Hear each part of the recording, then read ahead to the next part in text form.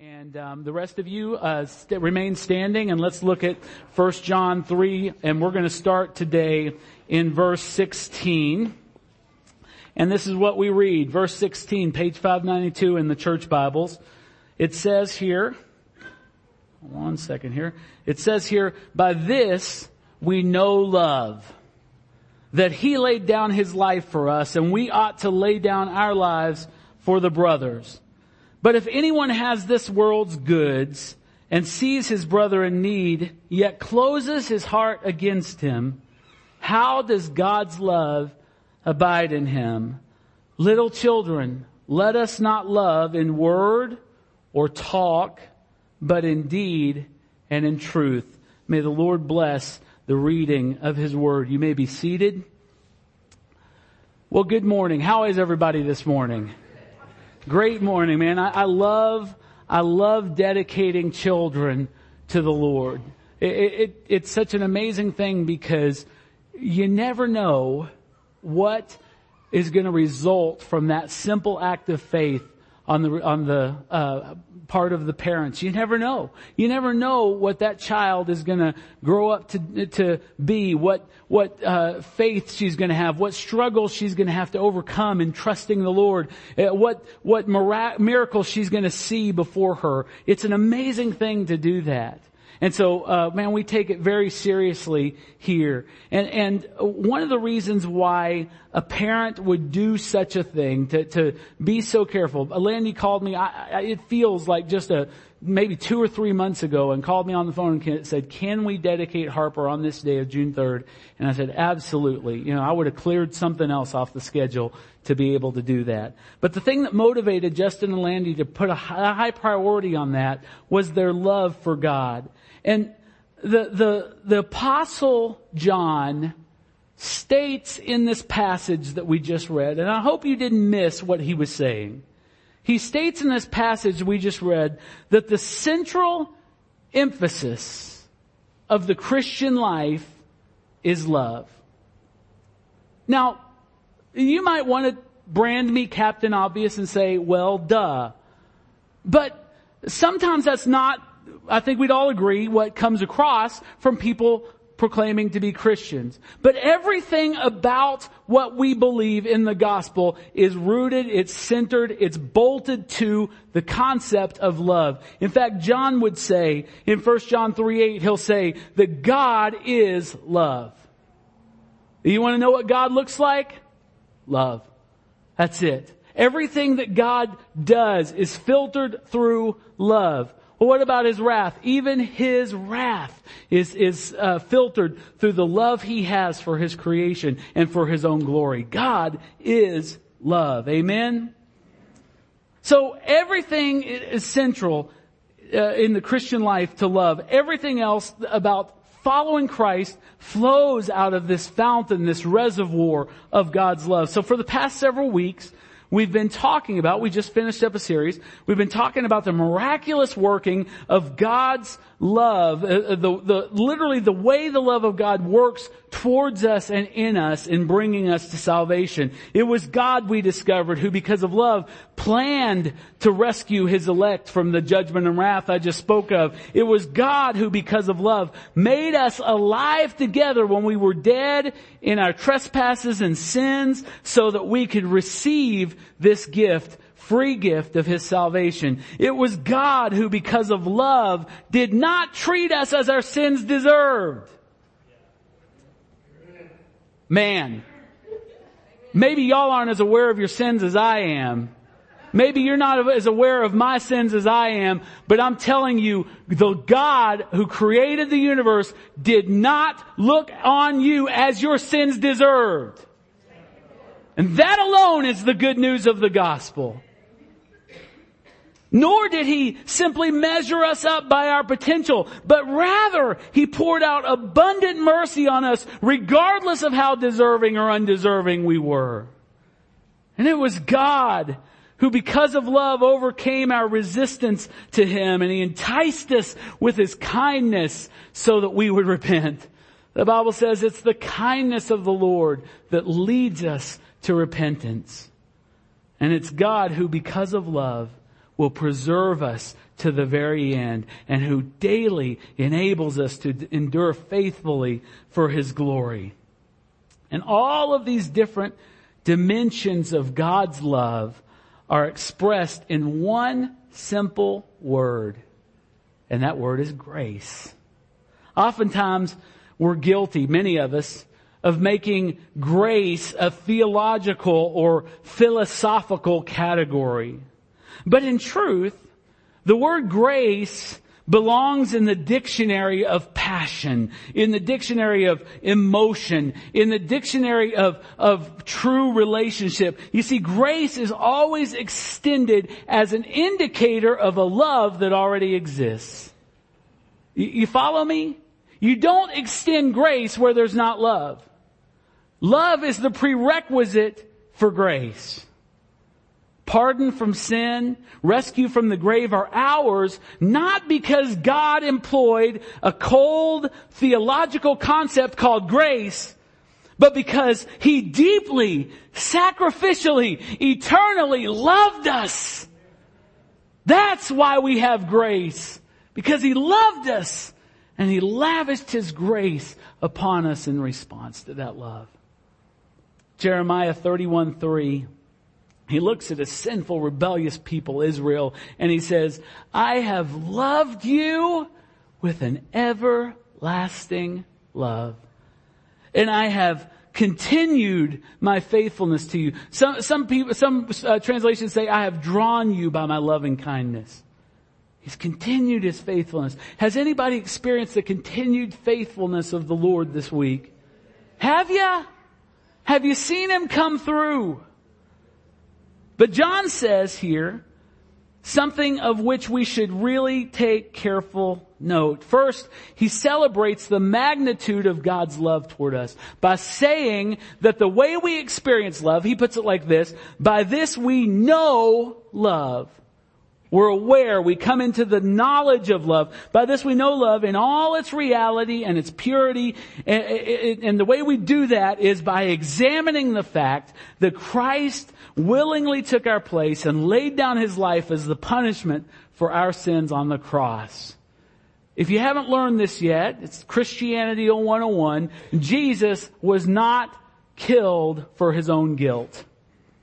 Jesus was killed. He was laid on a cross, had nails driven into His hands and feet, hung there to die for my sins, for your sins, for my guilt, for your guilt, not His own. There's no clearer picture painted anywhere of what love truly is than the vision of a completely innocent, spotless, innocent man stripped naked, mocked, beaten, and crucified willingly for the same rebels that put Him on the cross in the first place. He's sitting there, He's dying, hanging there, naked for all the world to see, spit upon, mocked, cursed, and He says, Father, forgive them. Who? Them! The ones that put Him there! For they know not what they do. That's love, folks. That's love, folks.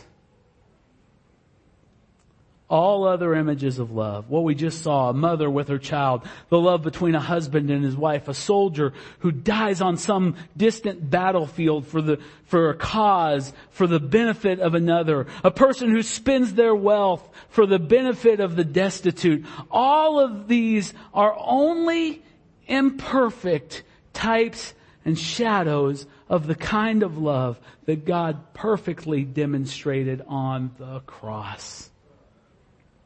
Ephesians 5:2 says that Christ loved us and He gave Himself up for us, a fragrant offering and a sacrifice to God. But this is not all that John says in this passage we read this morning. He says that knowing love and by looking at the cross, that's how we know it. He says knowing love by looking at the cross and seeing the kind of love God has given to us. Pay careful attention to what I'm about to say. He says seeing that, knowing love should have a definite, inescapable effect on us. There's a lot of facts that I know that don't necessarily affect my life, that don't necessarily alter the way that I live my life. For example, I know that a bumblebee is not aerodynamically designed to fly at all, but by some mystery of creation, it does. But you know what? I did not wake up this morning in wonder of the flight of a bumblebee. I didn't. In fact, I didn't think about it till just now. Way to not chase rabbits. But here, listen to me. John says this clearly. He says that the fact of knowing the love of God should have an inescapable, permanent effect on us. It should result in some fruit blossoming and coming ripe on the fruit on the tree of our life. And if it doesn't, he makes this statement. He said, is the love of God even there if there's no effect from knowing the love of God? He says it should have an effect. He says this, what effect should it have? If we know the love of God, we ought to lay down our lives for the brothers. Now, ladies, you're not left out of that. The Greek word there is adelphoi, which means a sibling group. It doesn't just mean brothers, it means brothers and sisters. And so what he's saying is that as an evidence of our love, if we truly have known the love of God, then we will lay down our lives for our brothers and our sisters. Now let that sink in. Let that sink in. What, if that is true, what is that saying about your love or your experience of the love of God? What can you point to where you can say, here, I laid down my life? Notice his language. His language, he's saying, Jesus laid down his life for us. And the effect on us should be that we are willing to take up our cross and lay down our lives for others. And so where, we ask, is the evidence? Now I'm not pointing fingers here because there would have to be a mirror in front of me. Where am I laying down my life for others? Where is cross-like sacrifice happening in my life for the glory of God and the benefit of others? And John says, if that's not happening, do you even know the love of God? The highest characterizing mark of believers should be that love exists between us. The highest mark. The biggest evidence is not where you go, how big and fat your Bible is, how many highlights are scribbled in your Bible. It means nothing if there's no love for the brothers, the sisters. Nothing. Jesus had said in John 13:35 to his disciples, the world would readily identify them as followers of Christ by what? By the love that they have for one another. This is a recurring theme in Scripture. But what is the first thing that outsiders tend to notice about the church? Do you think it's the love that we have? Do you watch the news? I mean, you rarely hear a front page cover story in the New York Times that says expose, Christians are loving each other with their lives. Exposed, churches are giving of themselves to each other sacrificially. No! You never hear that. Pastor Dan Kimball has conducted an informal survey over the years, and he's found that 6 perceptions that outsiders commonly hold about the church. And I'm certain that you could guess what some of them are, but I'm going to read you all 6.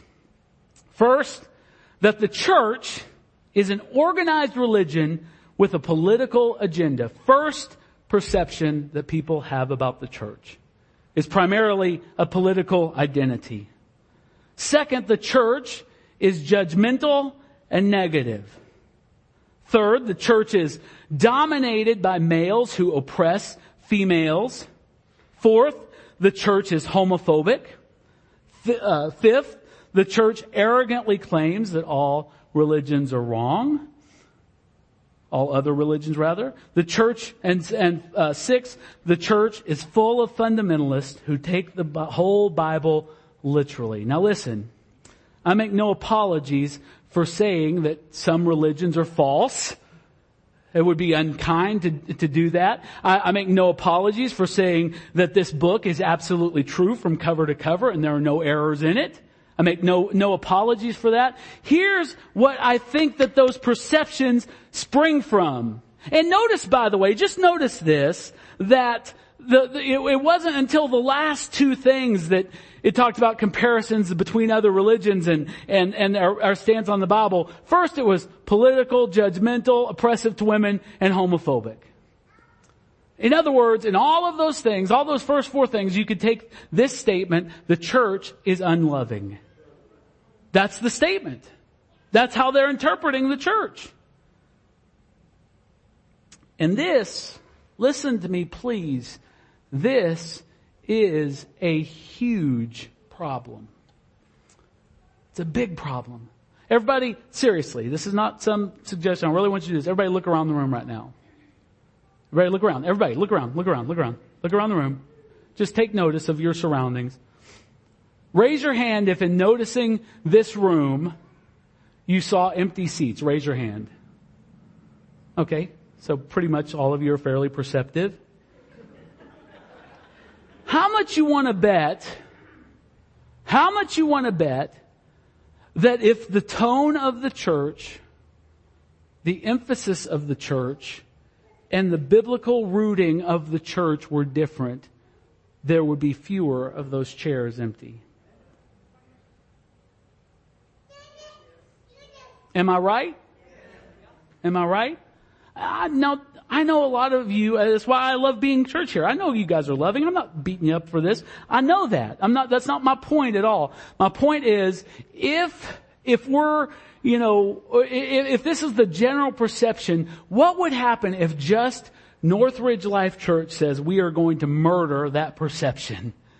We are going to demonstrate the love of God between us and the Father, between us and each other, and between us and the world with every word, with every action, with every belief. We're going to do that.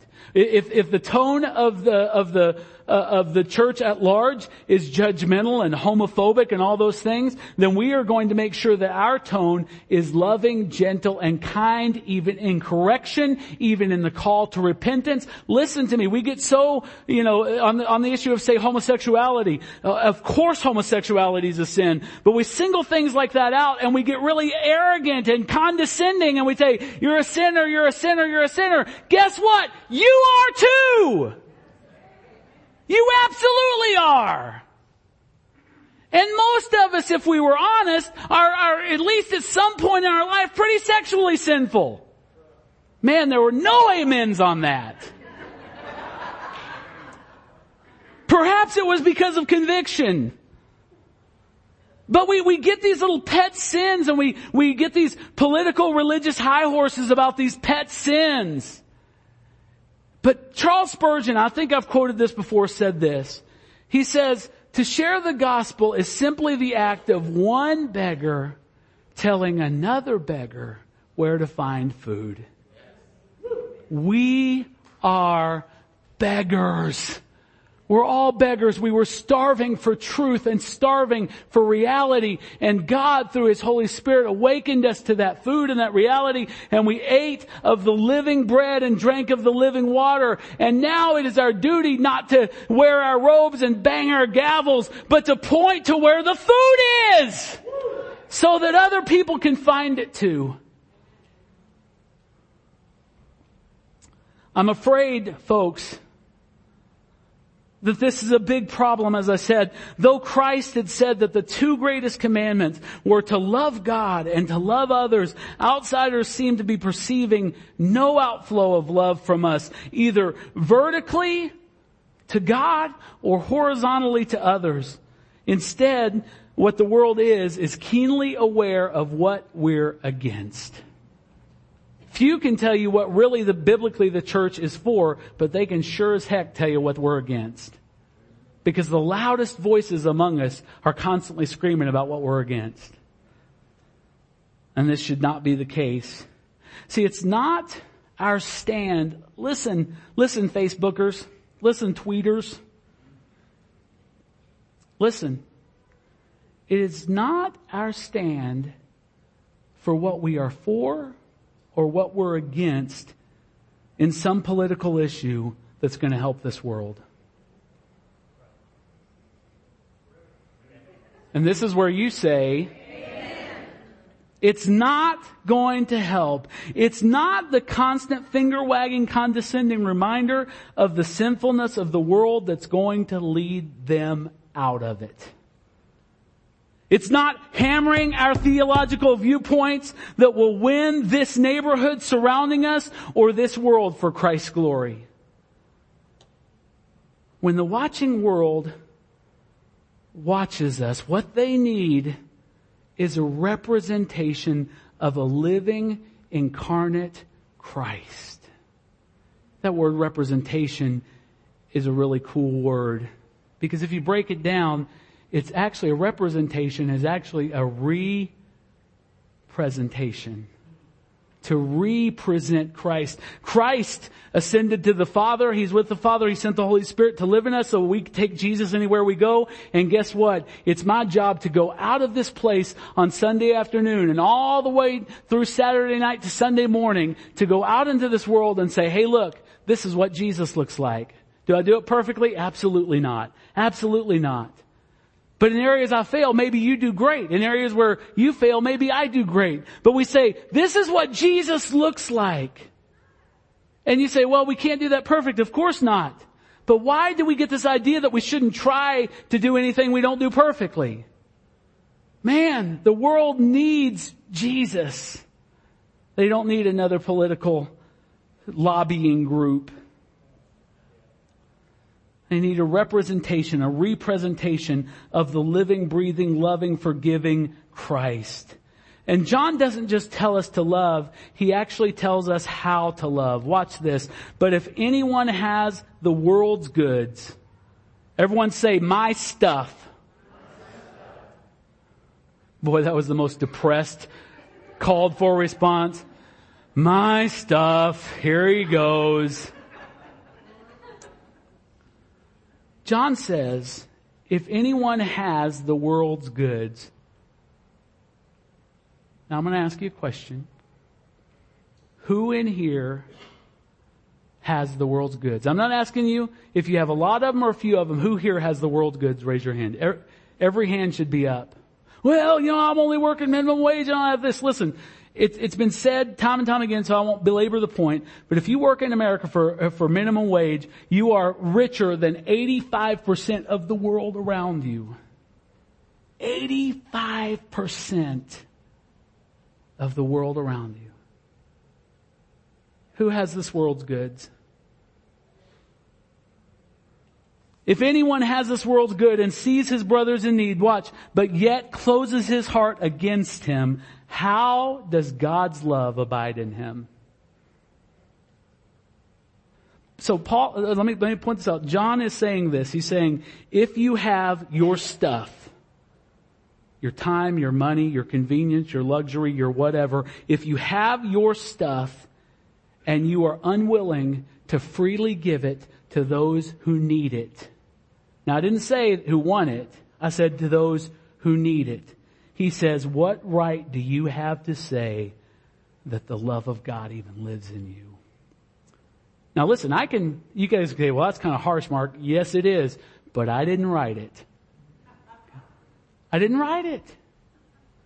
I didn't put these words to the paper. This wasn't my notes.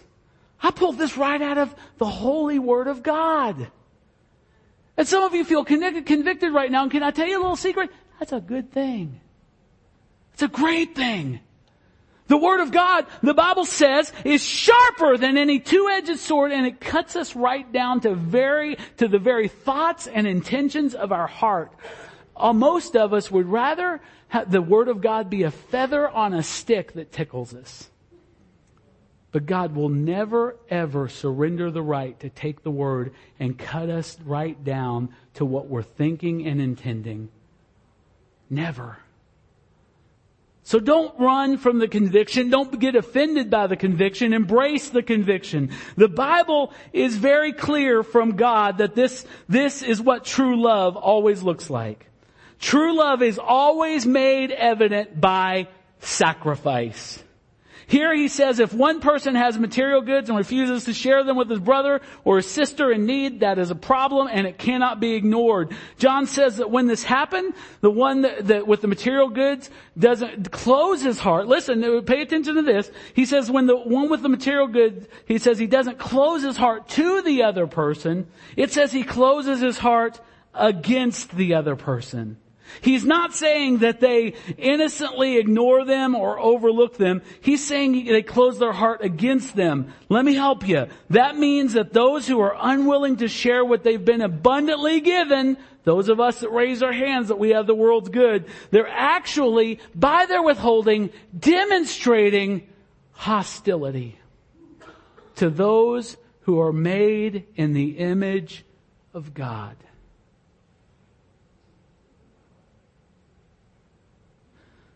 This is an offense of the highest order to God. Why? Because we're called in Scripture to imitate Him and to reflect His glory. Most famous Scripture in all of the Bible is what? John 3:16, right? And what do the first few words of that say? For God so loved the world that He gave. God so loved the world that He gave. That love compelled Him to give. And never forget, never ever forget that He didn't just give you and I a mere sampling of His wealth. But when He gave us Christ, He emptied the vaults of heaven for our benefit. He bankrupted heaven for our benefit. You see, heaven's wealth isn't measured in gates of pearl or streets of gold or mansions over the hilltop like we have imagined.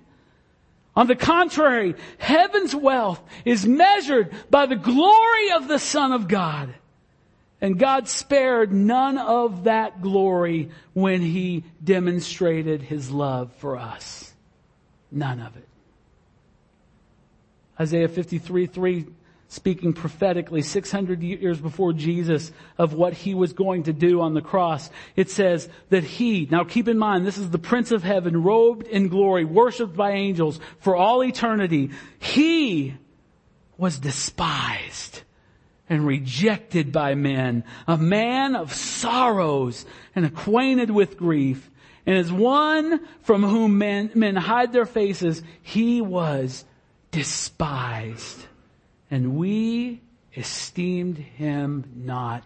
All of the glory of heaven brought into the level of our collective sin. There is nothing that God has not spent. There's nothing that God has not done for us. Nothing He has not lavished on us to demonstrate His love. So is He not right to expect the same from us? John's conclusion in the passage we read earlier is that if we close our hearts against our brothers and sisters, there is no way that the love of God truly abides in us. So this morning, what's all this about? What's this passion about? This morning you have two opportunities to demonstrate the love of God to those who need such a demonstration the most. You have it. It's right there before you. First, as many of you know, this Thursday night, June 7th, at 6:30, we're going to have our first, hopefully of many of these, but our first outreach with Northridge Elementary. I cannot express to you, I've said it over and over, but I will keep saying it. I can't express to you how amazing it is that the staff of this school right across the street has agreed to. They haven't just reluctantly agreed to, they wanted to. They desired to partner with us as we share the gospel with the families connected to that school. That is miraculous. That's amazing. That doesn't happen. Not only have they said, okay, sure, we're in. This is what they said. When we went over there to visit with them for the first time, they said, we have been praying for someone to step up and do what you're doing. They said that. And the time has arrived for us to be able to step up and do something amazing. So we're going to have this outreach. They've given us carte blanche to preach the gospel to the families that are connected to that school. And we believe that a sovereign God who controls everything has divinely placed us across the street from that school. Amen? They were praying for us to show up, though they didn't even know us. And we were praying for just such an opportunity. Listen, let's not squander what the Lord has done. Come on, guys. I need some help here. Let's not squander what the Lord has done.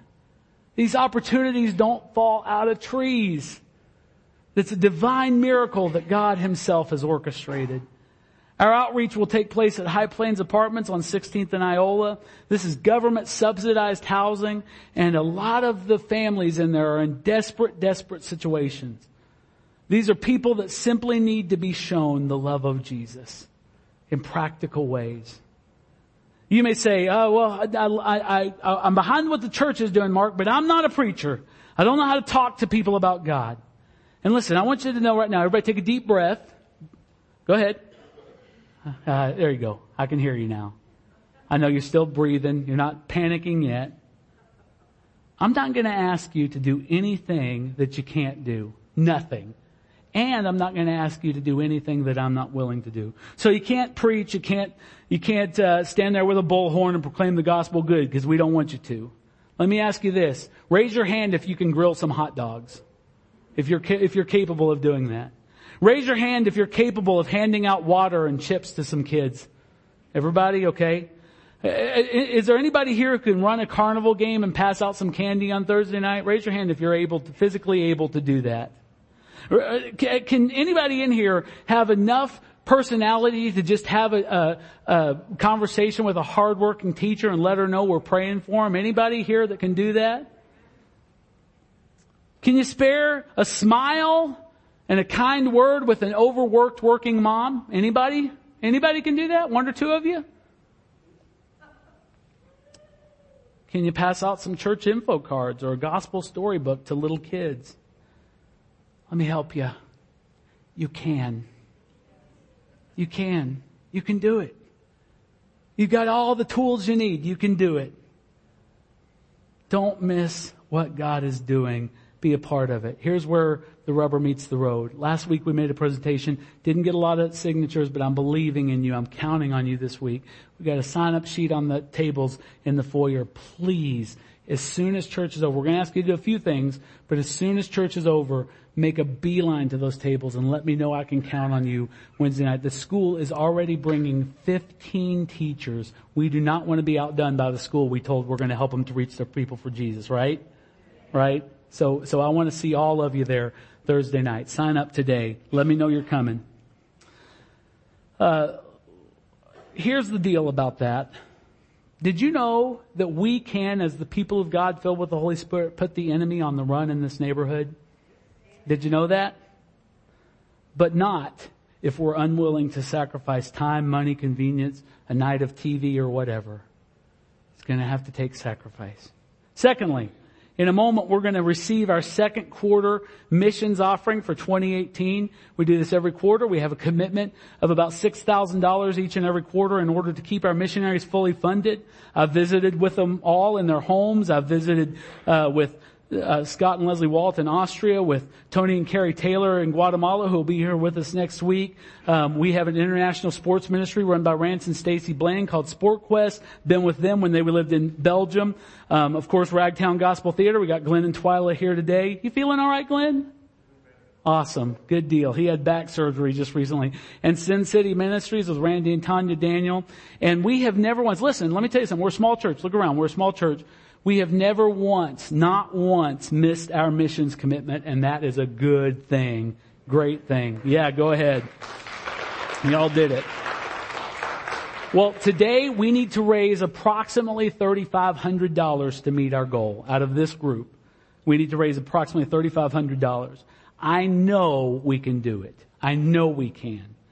I know we can, but if we're going to do it, it's going to require some real sacrifice on everyone's part. Some of you may need to decide right now that instead of going out and spending 50 or 60 bucks out to eat, you're going to go home and have a salad or a bologna sandwich today so that you can give to the Lord. Some of you may need to, instead of going to Starbucks this week or a movie this week, you're going to skip that so you can give to the Lord. Some of you may want to put off a luxury item that you've been planning to purchase just so you can give to the Lord. Because listen to me carefully, our missionaries are depending on you.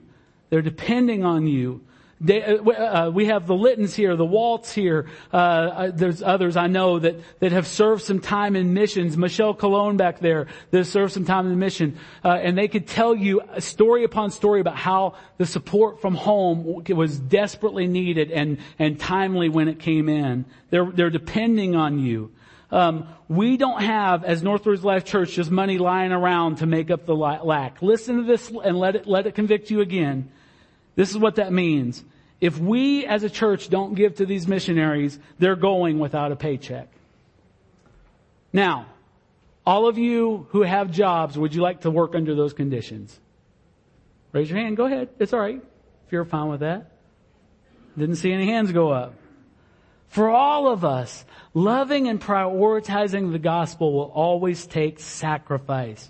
Remember, love is never truly love until it involves sacrifice. It's never love.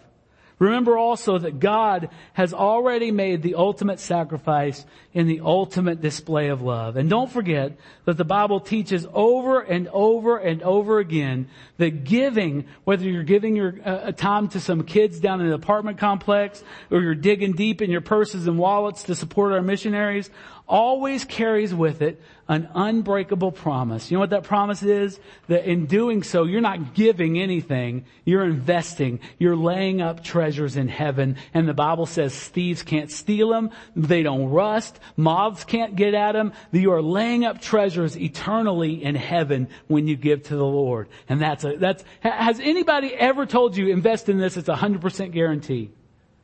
Of course not. But Jesus does. Jesus promises that. So here's the question. Do you believe it? Do you believe that when Jesus said that, he was telling the truth? John says this. He wrapped up the passage we talked about today. He says this. He says, little children, let us not love in word or talk, but in deed and in truth. Let's not be just another talking church. Okay, can we agree on that?